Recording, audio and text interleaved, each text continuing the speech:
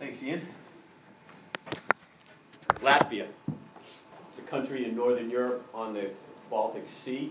They were under Soviet rule until 1991 when they regained their independence. Kenneth Bailey taught some courses at the Luther Academy in the city of Riga within Latvia. This is the place where those who wanted to become ministers in the Lutheran Church would apply to become students there. The interviewing committee at that school states that the most important question they ask an applicant is, when were they baptized? When were you baptized is what they ask an applicant to that school. And here's the reason. This is a quote from that committee. If they were baptized during the period of Soviet rule, they risked their lives and compromised their futures by being baptized. But if they were baptized after liberation from the Soviets, we have many more questions to ask them about why they want to become pastors. There is more than a little correlation between that reality and the theme of this parable. Last week we began our exploration of this much maligned and often misunderstood story. We discovered that Jesus' reason for telling it probably had nothing to do with our capitalism influence, bottom line understanding of it. For we learned that the stage Jesus set for his story, a man of noble birth went to a distant country to have himself appointed king and then to return, was not just some made-up fairy tale type of detail to get a story going. This was part of the lives of Jesus' of Jesus' audience at that time. So, in a very brief history lesson I'm going to repeat today. Aaron, you can check me on it because you're the history teacher. But I said this last week, but I'm going to repeat it today because so many people missed it last week. Here's some history to give us some background to the story Jesus is telling, to help us understand his audience so we can become part of his audience and better understand the parable he's telling. So at this time, during the Roman Empire, there were these type of vassal kings. Okay, these vassal kings. Herod was one of them. Herod used to be a small ruler in Judea, and then sometime between 40 and 30 BC, he went off to Rome to seek the Emperor Augustus and ask him to make him king. This was very important. Only Augustus could make anybody king in the empire, and Augustus did make Herod king. Okay, so then Herod died. He had a couple sons. They sort of split up his little empire, and one of his sons, Archelaus, wanted it all. So he went off to Rome to also ask Augustus for kingship. But Augustus actually denied Archelaus kingship and eventually banished him altogether. Okay? Two more quick pieces of information that are very helpful. When Archelaus went to Rome, a large delegation of Jews followed him to argue against him and to ask Augustus, please don't make him king over us. Do you remember when Jesus started his parable? What did he say? He said, a man of noble birth went to a distant country to have himself appointed king and then to return. But his subjects hated him and sent a delegation after him to say, we don't want this man to go. And one more important piece of history, before Archelaus went off and got himself banished, his palace was in Jericho. And where is Jesus telling the parable? Jericho. All right? So now we have some context. And we have perspective, hopefully, that his audience had. It's not this bottom line, Western capitalistic parable that we've often wanted to make it. So, let's continue our exploration today. Those of you that weren't here last week, you can catch up by listening online, or I'll send out the update at some point. So, we are in verse 13 of the parable. There we are. And he called 10 of his servants and gave them 10 minas and said to them, do business with this until I come back. 10 minas, it's the equivalent of 100 days' wages. This is a substantial gift. And the important thing here to note is it's a gift. It is a gift, and it is given to each of them. And that strikes that theme of Catholicity, small c, of inclusiveness that the gospel of Christ is all about.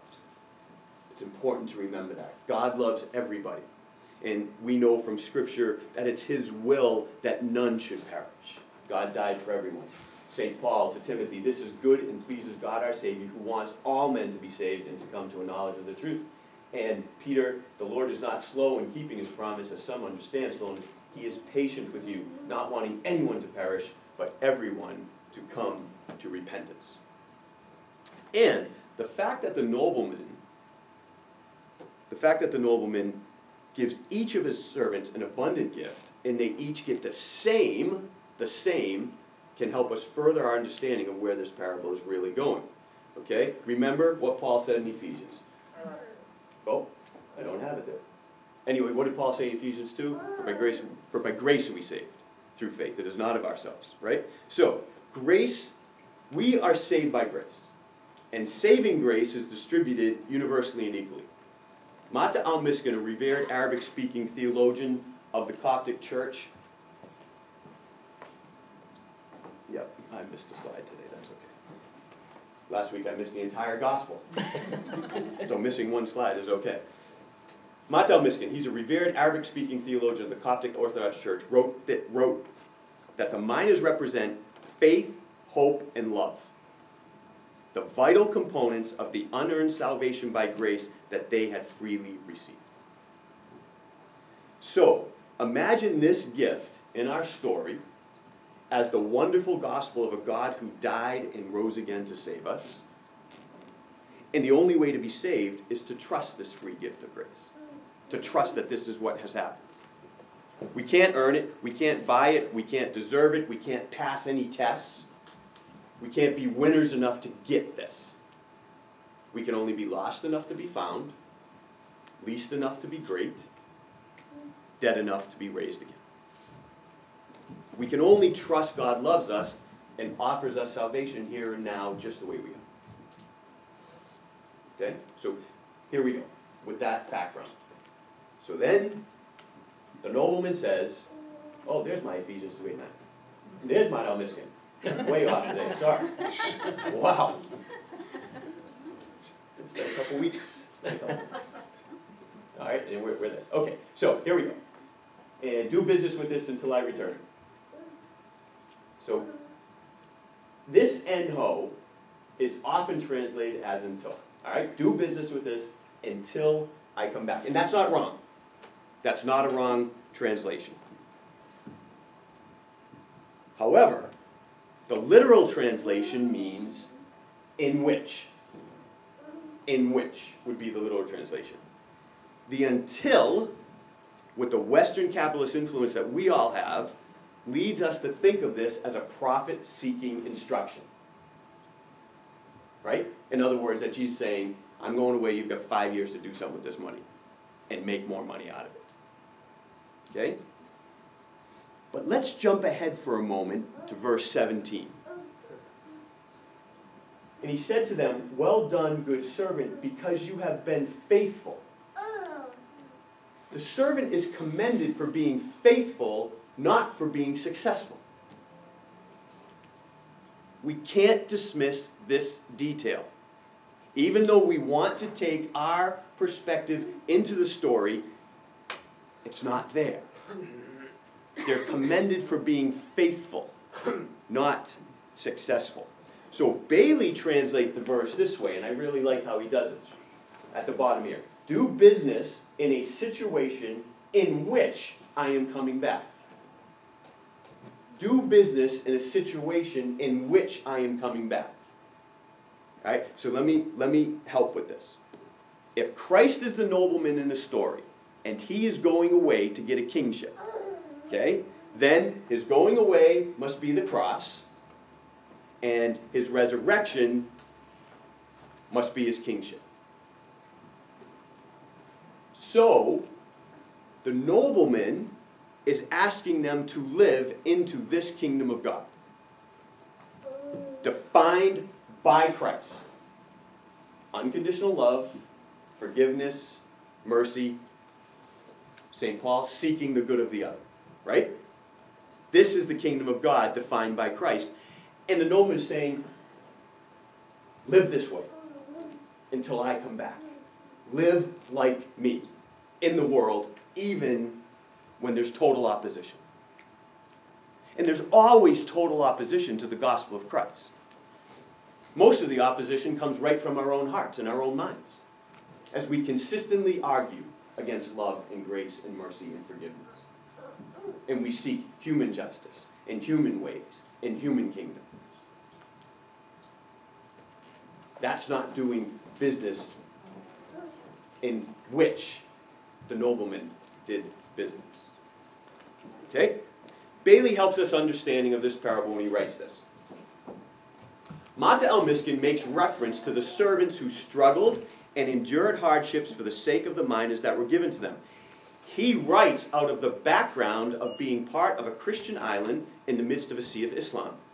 He is thus sensitive to what it means to live in a world where the majority look at Jesus and say, we do not want this guy to rule over us. As the nobleman distributes gifts to his servants, he is in effect saying, once I return, having received kingly power, it will be easy to declare yourself publicly to be my loyal servants. I am more interested in how you conduct yourselves when I am absent, and you have to pay a high price to openly identify yourself with me. Powerful. Powerful. In a world in which grace doesn't seem to work, in a world in which dying to ourselves so we might do good for the other is frowned on as weak, in a world in which loving our enemies is absolutely stupid, it's so much easier not to live like Christ, isn't it? Now, when Christ comes back, and he's not carrying an AK-47 like some Christians think he's going to be, and he shows that it really was dying to himself and dying himself that saved the world and nothing else. Well, then I imagine it's going to be very easy to start forgiving and loving our enemies,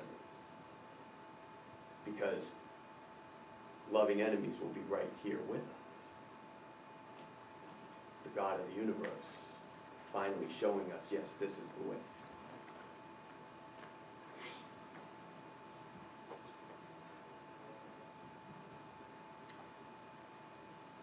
Christ came to reveal a totally different God than most everyone except a few crazy prophets had ever imagined.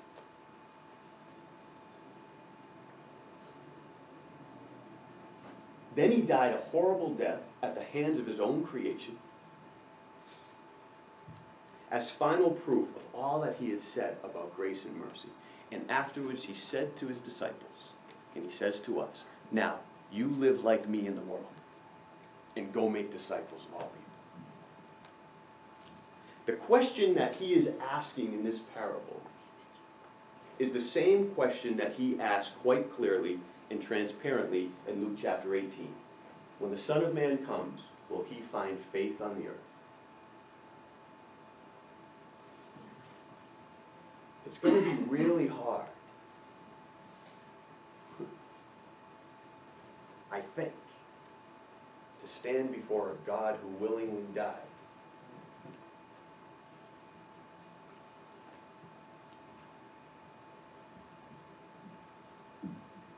and claim doing business his way when I don't know about you, but when I have trouble just being kind to my own family at times, when I have trouble just putting the needs of my family ahead of mine,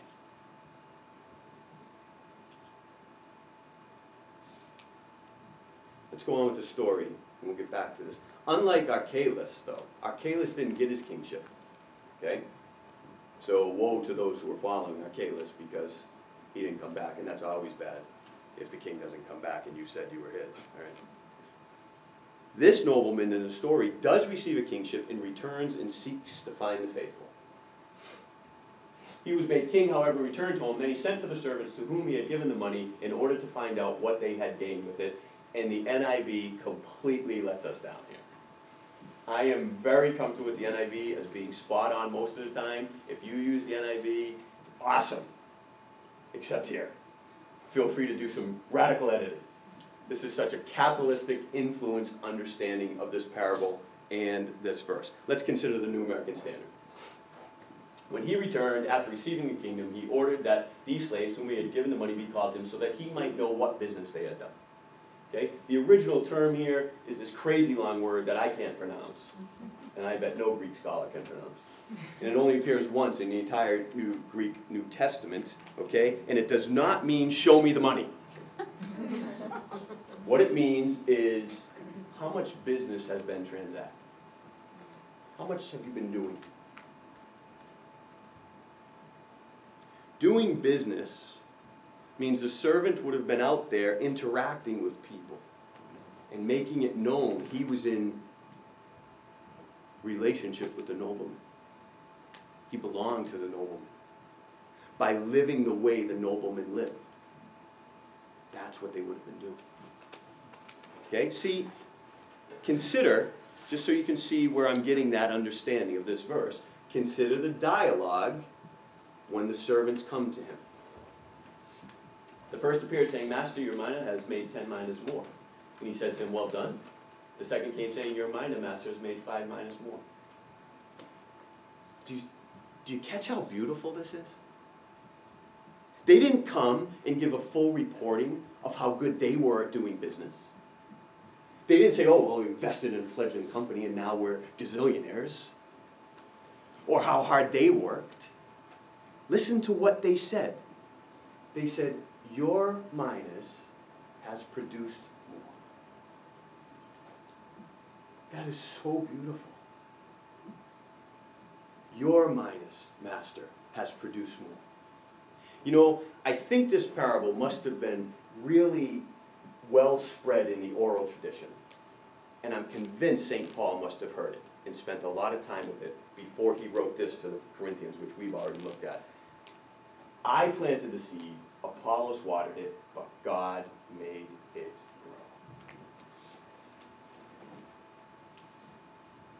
It's all God, all grace, all the time.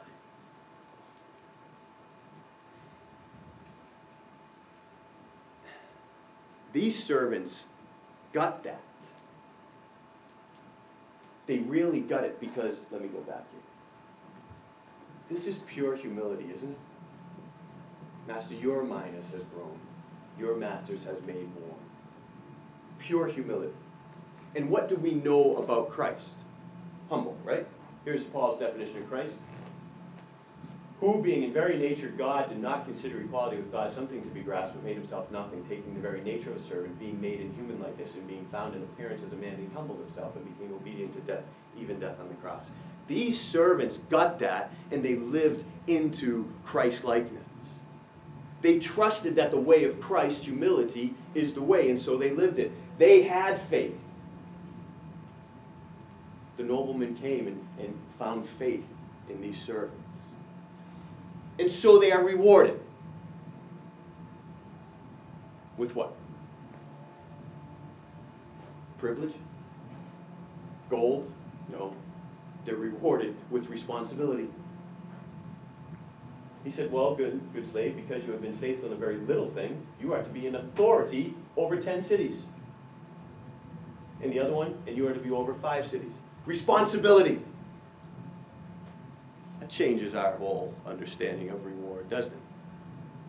So, living into the kingdom then, living into grace, is an ever-increasing responsibility to live more like Christ. Oh. Now we're getting to the rub.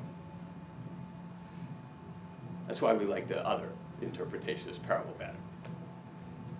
Oh God, you gave me such a wonderful gift of music, and I've become a worship leader.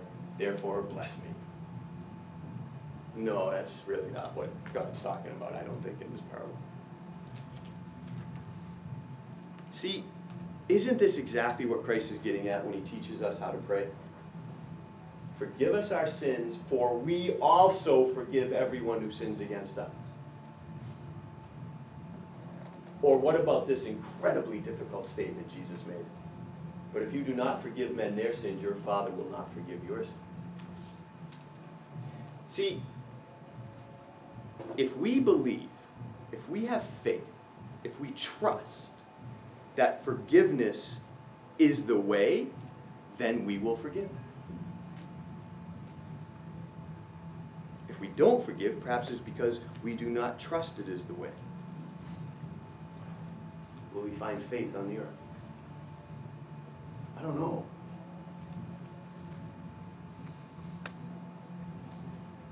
This parable is wonderfully frightening, isn't it? I don't know. There's this God that talks about loving enemies and forgiving others, and so much Christian literature, Christian writing, and Christian speaking, and Christian Facebook has nothing to do with loving enemies. Nothing. I don't get it. Well, I get it because I'm like that.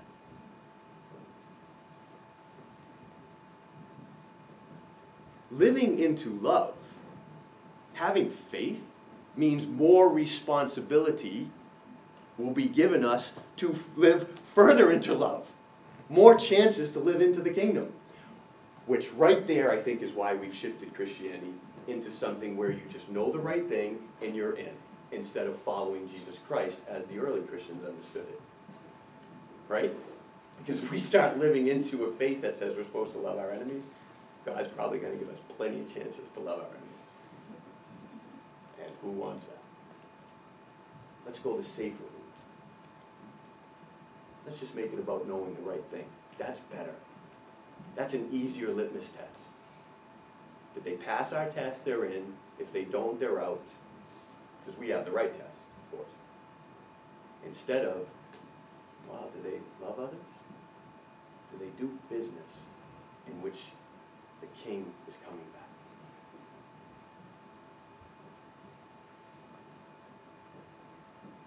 We'll talk more about this next week when we examine the servant who failed to live into his faith. You know that one that Jesus wasn't too happy about, or the nobleman wasn't too happy about. But in closing today, let's consider one more detail. They were each given the same amount, right? And they were each commended for being faithful, but their yields were different. Their yields were different. This too speaks to the fact that this parable, like this whole Bible, is about grace. It's about grace. We see this in the parable of the sower too, don't we, in Matthew 4? Others, like seed sown on good soil, hear the word, accept it, and produce a crop. 30, 60, or even 100 times what was sown. Same soil, same word, different yield.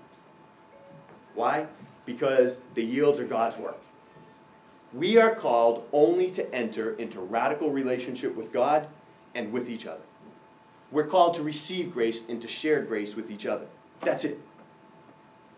As soon as we get caught up in our own works as impressing Him and being vehicles for Him to bless us or not, I think we're missing the whole point. Living grace is what we are asked to do. The different yields speak to what Kay Pond calls the sovereignty of grace over judgment. I love that use of sovereignty. The sovereignty of grace over judgment. When Mother Teresa was asked how she could ever help all the people dying in the streets of Calcutta, she replied, "I am not called to be successful. I am called to be faithful." I think she understood the parable.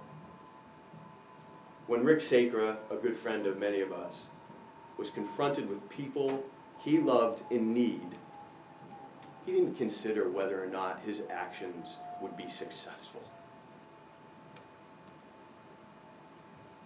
These reporters this week,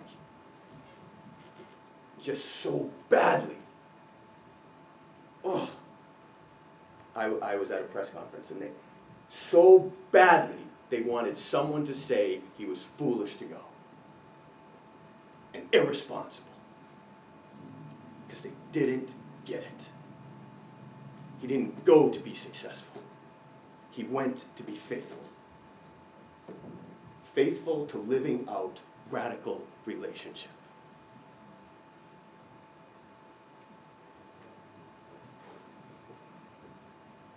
To follow Christ is to follow Christ. Christ died for his enemies. He didn't kill them. And even if my eschatology is wrong and yours is right, that someday God is going to kill his enemies, guess what? Nowhere in the Bible does it say we're called to live like God. We're called to live like Jesus Christ. That's what we're going to be asked.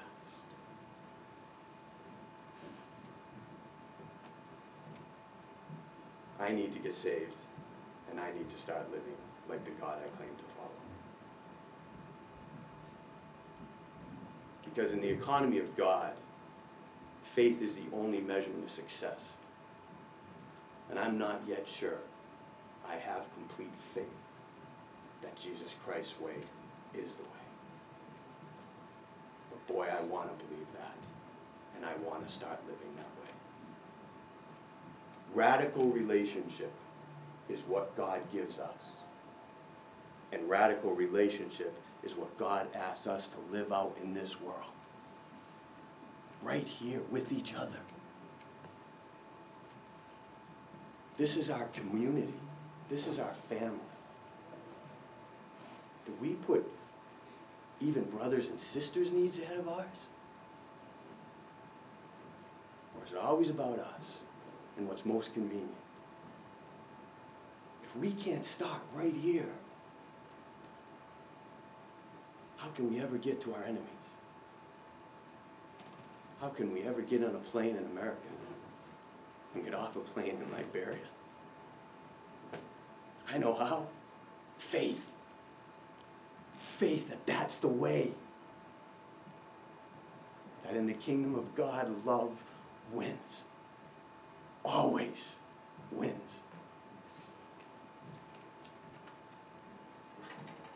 Might God help us out.